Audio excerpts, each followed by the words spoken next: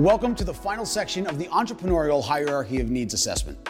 In this section, we're going to go over all the information that we've just extracted from you and distill it down into action items that will be done over the next 12 weeks.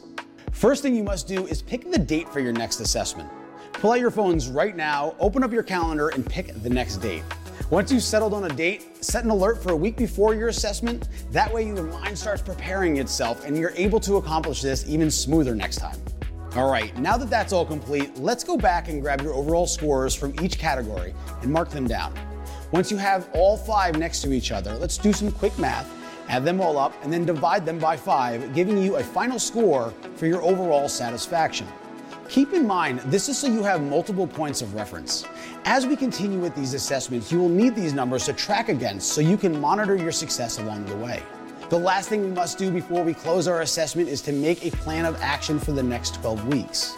It's time to go back and review the questions that you had a lower than very satisfied score with.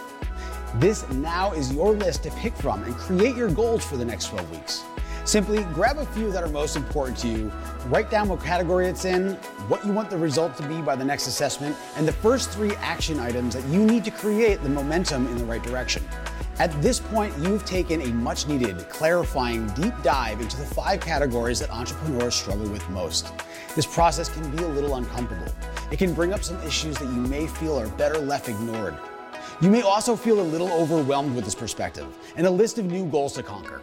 However, I can assure you that any short-term discomfort you're feeling pales in comparison to a lifetime of discomfort moving forward in the wrong direction. Our time on this earth is precious and we all know it's limited.